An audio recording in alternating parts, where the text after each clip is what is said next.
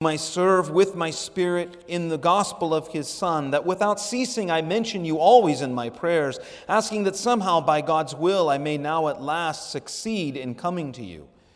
For I long to see you, that I may impart to you some spiritual gift to strengthen you. That is, that we may be mutually encouraged by each other's faith, both yours and mine.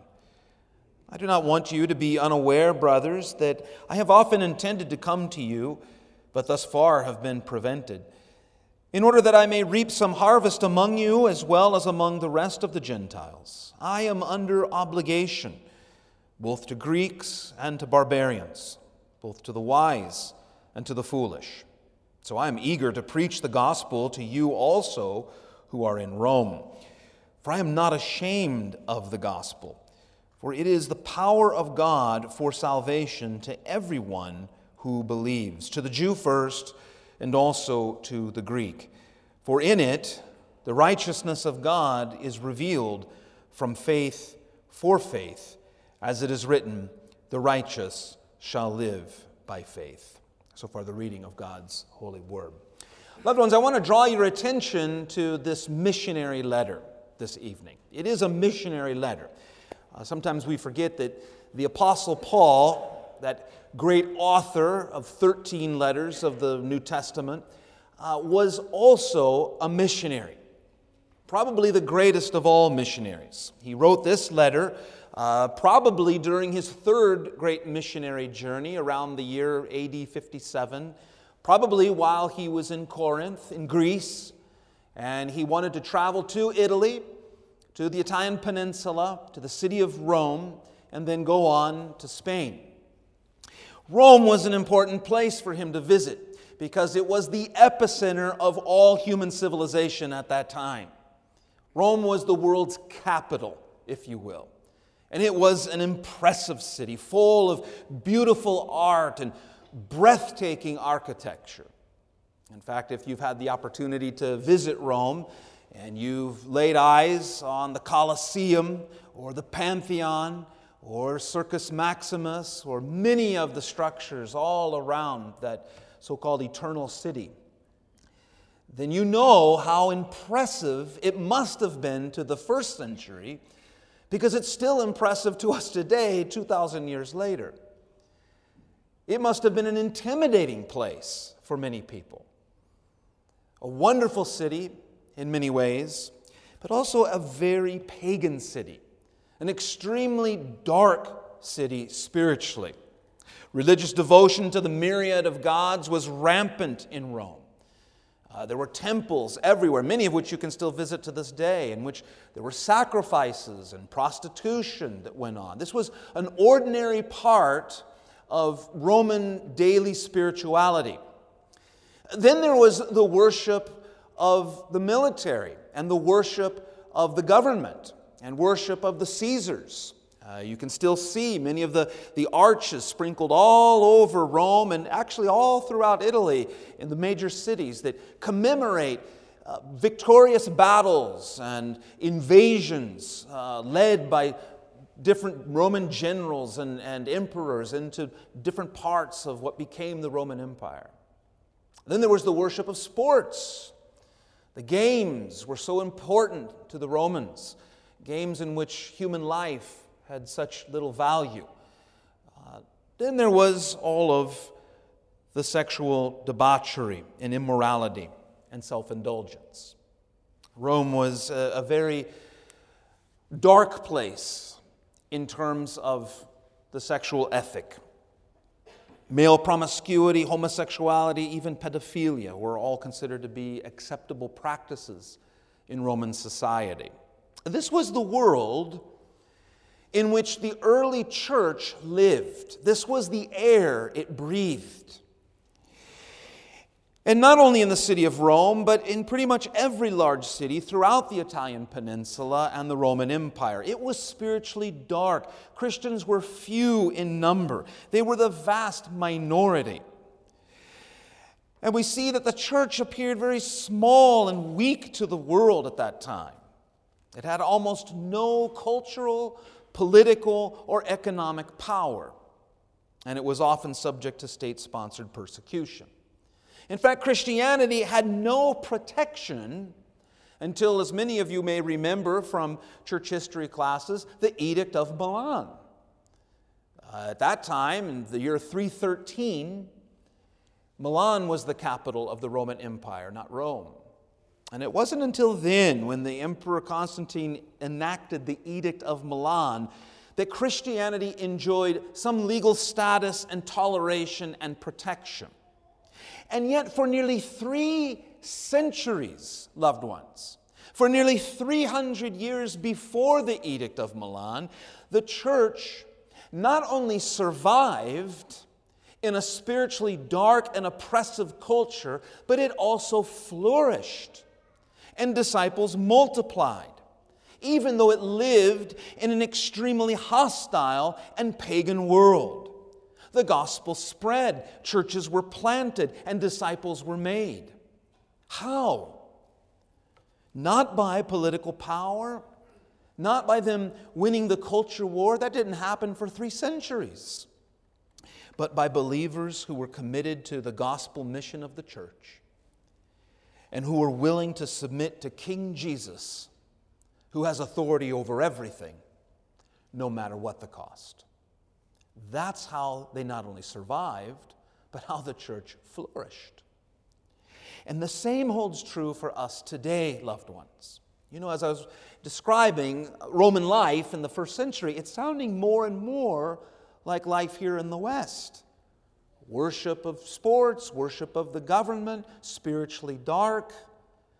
We're seeing so many things today in Western civilization that look more and more of what life was like for the early Christians before the Edict of Milan. One example, and this is just one, is the pagan sexual revolution that we are witnessing, in which the last remnants of the Christian sexual ethic are being abandoned in the West.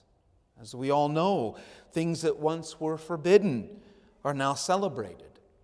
Things that once were considered absurd and unheard of are now considered natural and good. And consequently, more and more Christians are increasingly seen as being backward, radical, and even dangerous to society. There is a sense in which Christianity, biblical Christianity, is slowly moving into cultural exile in the West. And if Western civilization should collapse in the name of progress and revolution, the question is, how will Christianity survive? Well, it will survive the same way it did in the first 3 centuries. Being a committed Christian in those days was a little dangerous. It was challenging, even risky. And yet the church flourished because of their commitment to the gospel, because of their commitment to the Word of God, which is the power of salvation to everyone who believes. And this is what makes Paul's letter to the Romans so applicable to today. As we see things in the West becoming the way they are becoming, we see how Paul wrote to churches living in very dark times and instructed them in the gospel mission of the church. And here in this little text here, in verses 14 through 17, the apostle tells us that in the gospel mission of the church, we are urgent, we are unashamed, and we are confident. And that holds true for us today, loved ones. In the first place, in the gospel mission of the church, we are urgent. We are urgent. Notice that Paul says in verse 14 that he is under obligation both to Greeks and to barbarians, both to the wise and to the foolish. Now, what does he mean? Sometimes the New Testament distinguishes between Jews and Greeks, as Paul does later in this text. And by that, it means Jews and Gentiles, because there's a sense in which all people in the world fall into one of those 2 ethnic categories. You're either a Jew or you're a Gentile. But here Paul makes a different distinction. He makes a cultural one between Greeks and what he calls barbarians. In the first century Greco-Roman world, To be considered a Greek rather than a barbarian did not necessarily mean that you were ethnically Greek, but that you spoke Greek, which was the universal language at that time, and that to some degree you also embraced Greek culture and philosophy. So you were considered cultured, you were considered educated, the wise. But to those who heard people speak in non-Greek languages, local dialects, it sounded like unintelligible chatter. Bar, bar, bar, bar, bar, bar. Hence the name barbarian. And these were people who were not educated or sophisticated in Greek culture and philosophy. And so you were one or the other. You were a Greek or you were a barbarian. Paul's point in verse 14 is that he saw himself as obligated to preach the gospel to and make disciples of all people. He made no discrimination between cultures, social classes, or nationalities. Paul saw himself as obligated to his neighbor, even as a debtor to his neighbor, whether his neighbor was one whom the world considered to be cultured or uncultured, wise or foolish.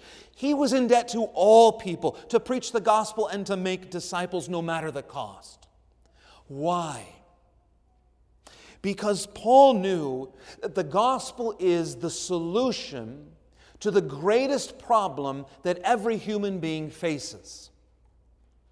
Now, what is the greatest problem that every human being faces? There are lots of problems that human beings face. And all of us tonight came in here with certain problems that we're facing. Maybe large, maybe small. If we were to go out onto the street this evening and find a populated place and ask people, what's your greatest problem? What's your greatest problem? What's your greatest problem? You're going to get a variety of answers, right? Oh, well, I need a surgery, or my wife has cancer, or my wife left me. I'm going through a second divorce. I haven't spoken with my children. I have broken relationships. I need a job. On and on it would go. And there's serious problems, grave problems, problems that hurt, problems that can change the course of a person's life. And then when we look at the world has large problems. It's always had problems since the fall. But anytime we turn on the news, we see there are wars and rumors of wars. And there's still famine. There's still disease. There are problems in the world. If we were to go, however, and solve all of those problems, the large macro problems of famine and war and disease, and also the personal problems, whatever they may be, solve them all, fix them all, so the world is a better place, man would still have this great problem that he must face. Every human being would still have the greatest problem that he has, and that needs to be solved, which is this: he needs to be made right with a holy God. The God who created us demands from us a righteousness that is as good as His own. And that's the great problem that all of us have. And yet the Bible offers the solution to it.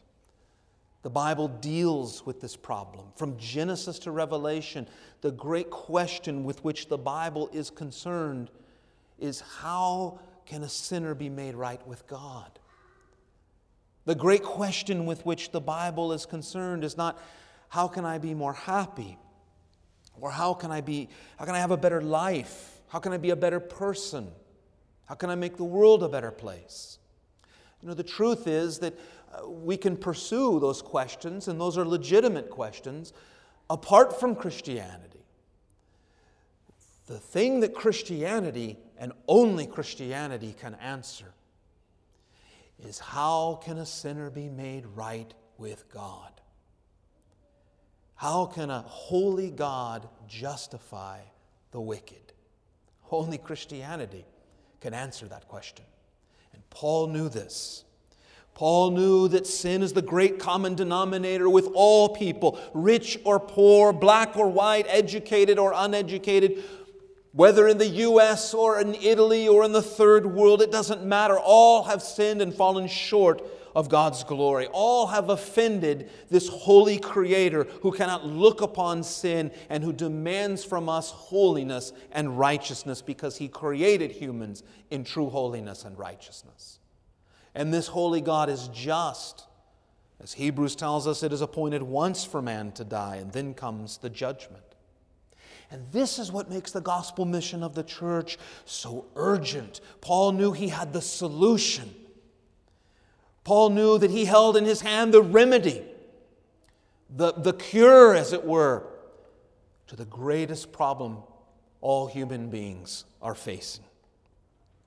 The gospel, in it, the righteousness of God is revealed from faith for faith. As it is written, the righteous shall live by faith. Paul quotes from the Old Testament, from the prophet Habakkuk, in order to show that the only way we can be made righteous in God's sight is by grace alone, through faith alone, because of Christ alone.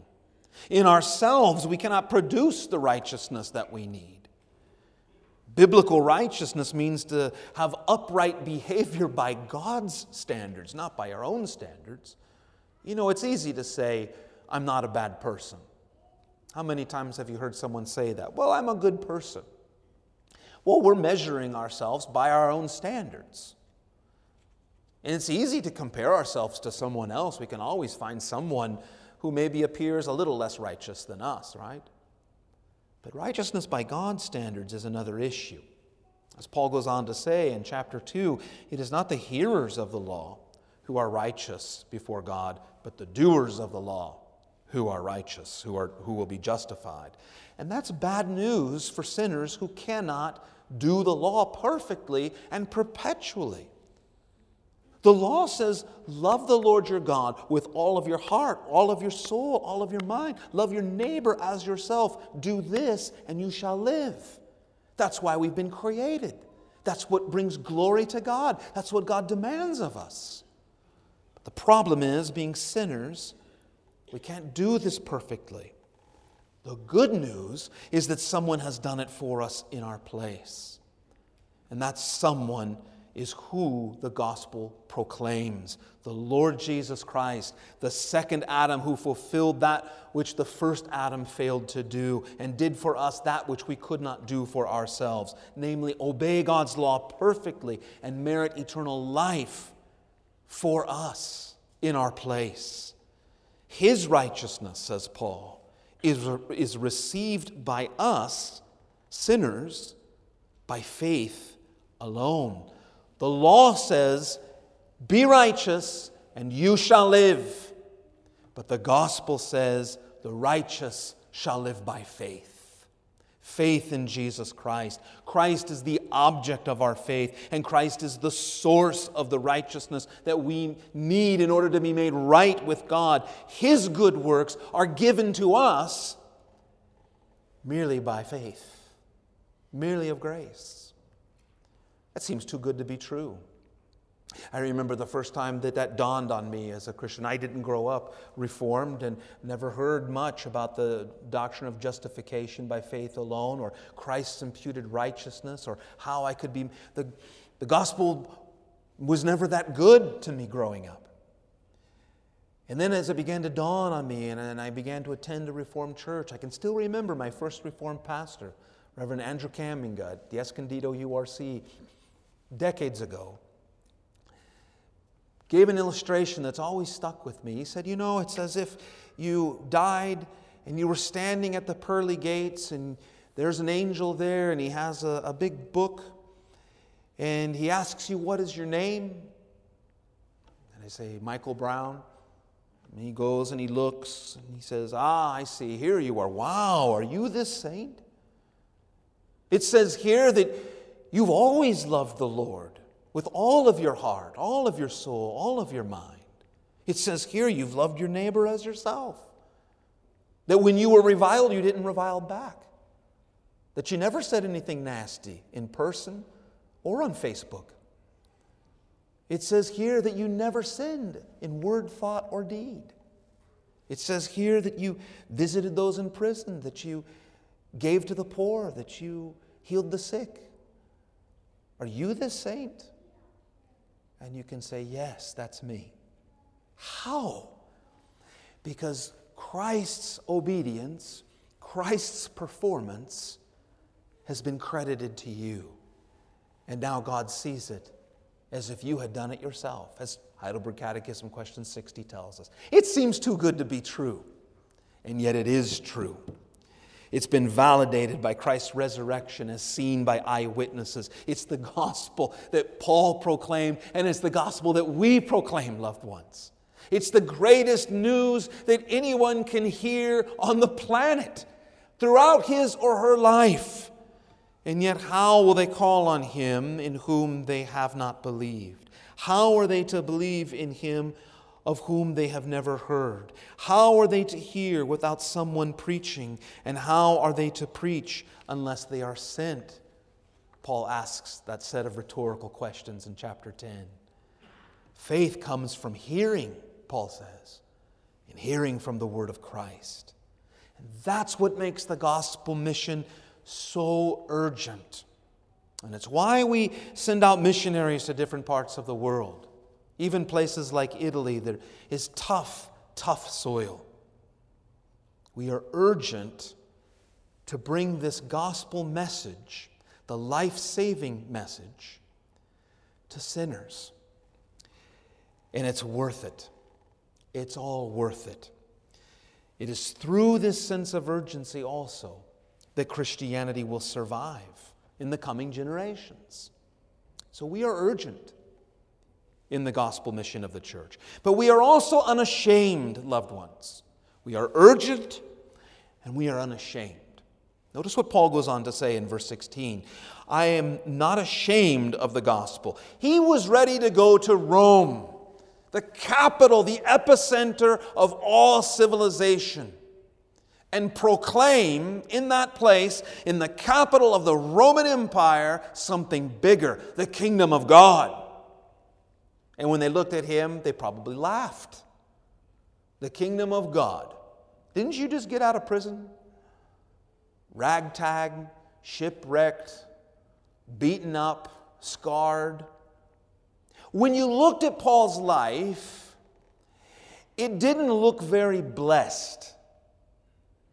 We often pray for blessing. We always pray for God's blessing. I mean, what else do we? We don't pray for his cursing. We pray for his blessing. But we often think of his blessing only in the way that appears as blessing to the world. And Paul's life didn't look blessed. In fact, many people looked at him and said, he's not blessed. He's cursed. He must not be a real apostle. He's in prison again. And in the first century world, your gods were supposed to protect you and provide for you. And they didn't see much protection or provision when they looked at Paul. Nowadays, people would look at him, a guy like Paul that was constantly in some kind of trouble just from preaching the gospel, and say, he must have a lot of bad karma. He must have done a lot of stuff bad in his life to have it all come back on him. And the truth is sometimes that we even tend to think that way a little bit, don't we? Even as Reformed Christians. I mean, I know we denounce, and we should, the health and wealth gospel, and we talk about a theology of the cross rather than a theology of glory. And yet sometimes, when push comes to shove in our lives or in the culture, we start to doubt a little bit and think, well, if Christianity is true, why does the church appear so weak before the world? If Christianity is true, why is the church so messy? Why is the Christian life so messy? And we find ourselves being a little ashamed at times, as people were of Paul. And yet here's Paul proclaiming the kingdom of God in Rome, of all places, unashamed, because he knows it's something grander, something bigger, something greater.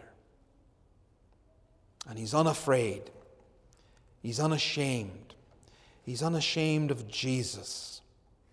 He went in weakness. He went in humility.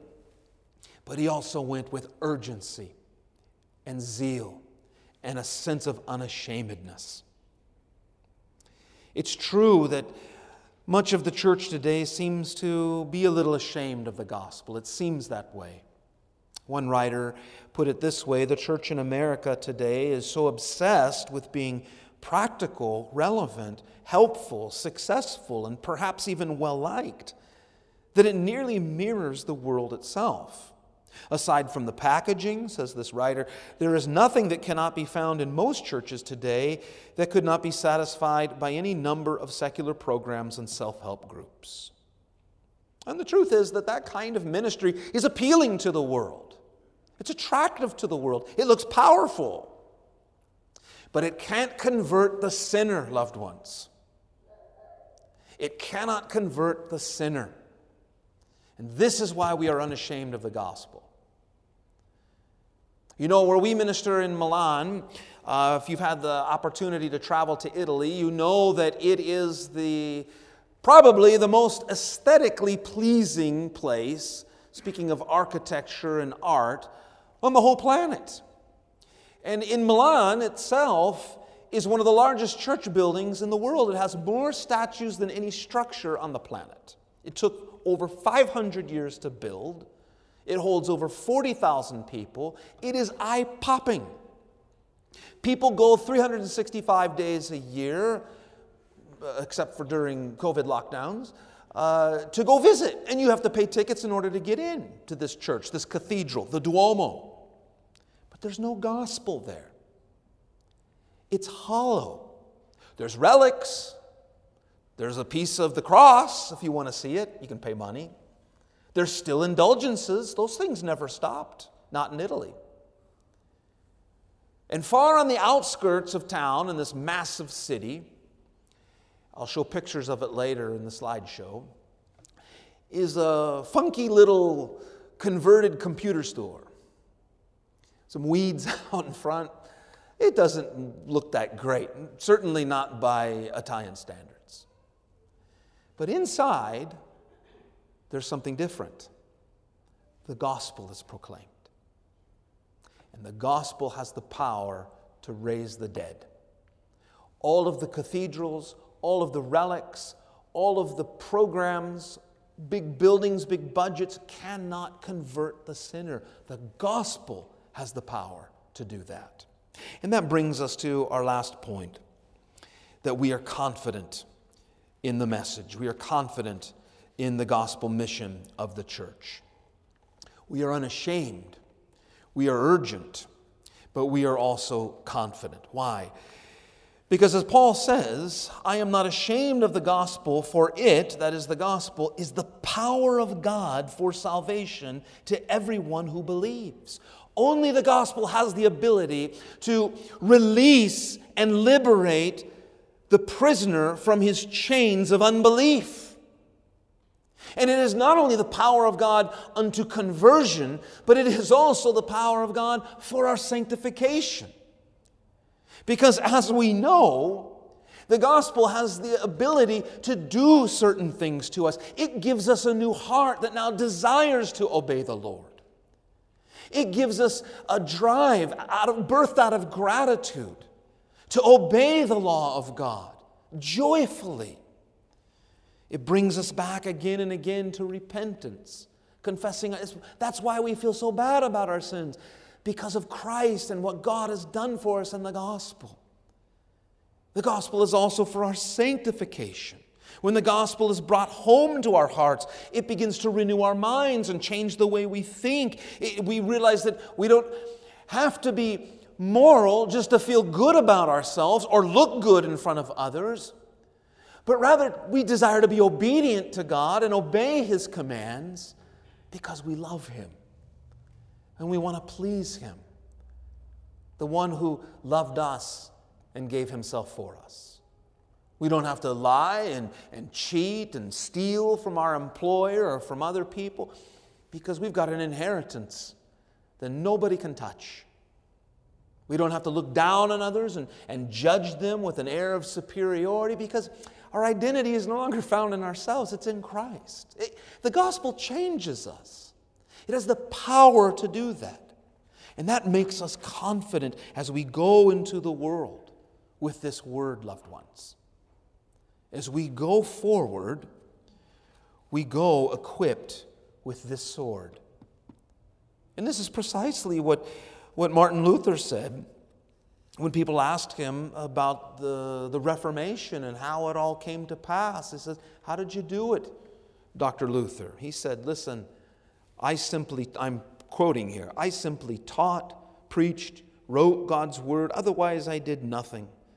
And then while I slept, drank Wittenberg beer with Philip and Amsdorf, the word so greatly weakened all who opposed me. I did nothing. The word did it all. For it is almighty and takes captive the hearts. And if the hearts are captured, the evil work will fall of itself." If the hearts are captured, that's what the word does. That's why we can go to a place like Italy that is so spiritually dark and hard, that on the one hand has the deepest cultural Catholicism of any country, and yet on the other hand is at the same time, strangely, radically progressive and postmodern, post-Christian with an atheistic European mindset, and bring the gospel confidently, knowing that it has the ability to capture hearts.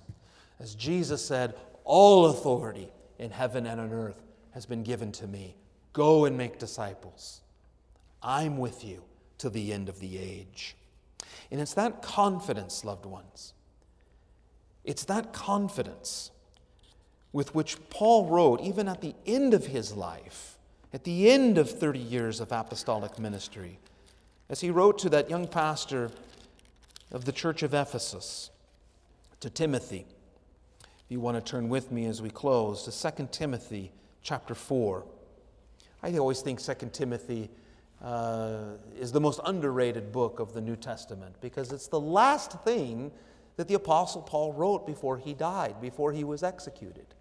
And he writes it during his second imprisonment in Rome. I mean, this is where going to Rome got him eventually. And many had abandoned him, many had left him, many had turned their backs on him, thought, he's so cursed by God with being in prison all the time, I can't follow him. And he relentlessly preached the gospel to the end, undeterred, urgent, unashamed, and confident in the word. So that he really has one thing to say to Timothy. One thing. If you had one thing to say to someone you loved and wanted to mentor and shape before you died, what would you say? Here's what Paul says.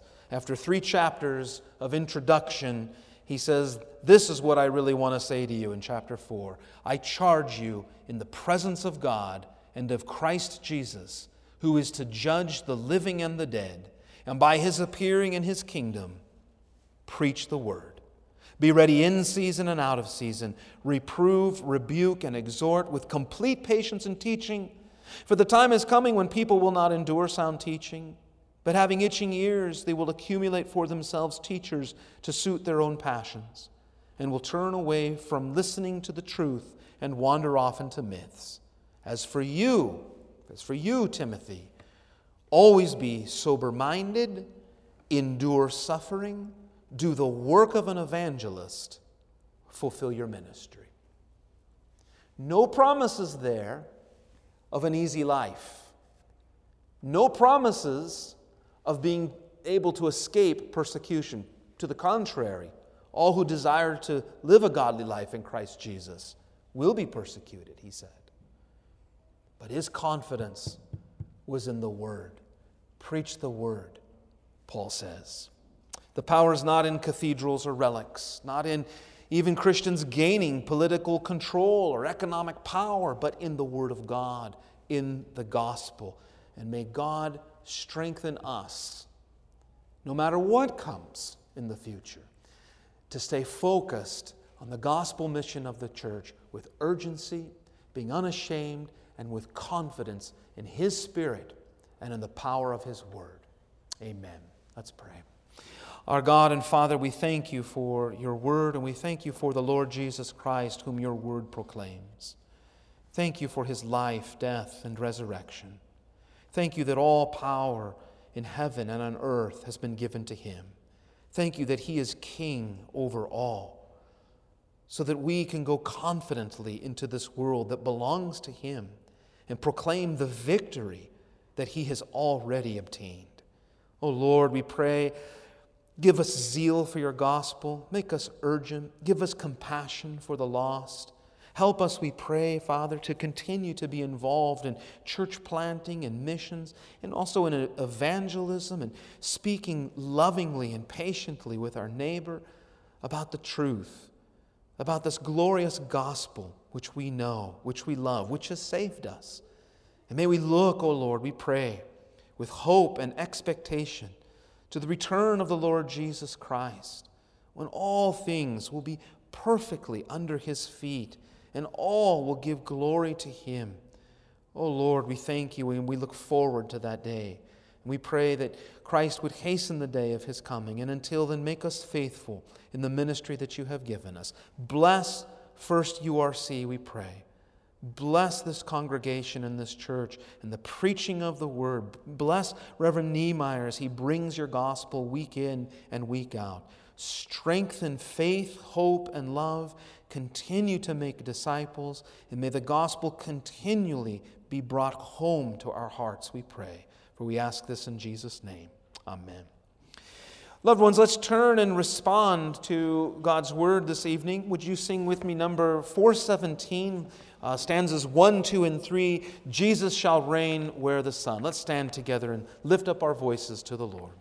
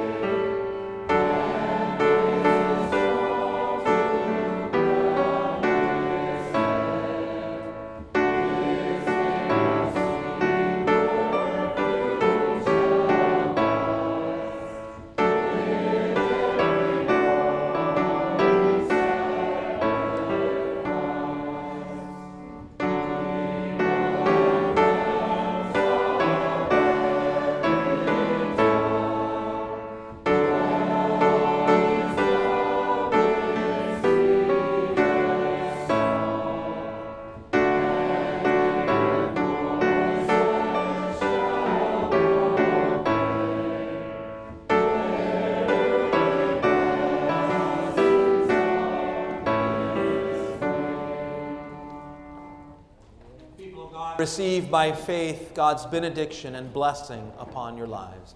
The grace of the Lord Jesus Christ, the love of God, and the fellowship of the Holy Spirit be with you all. Amen.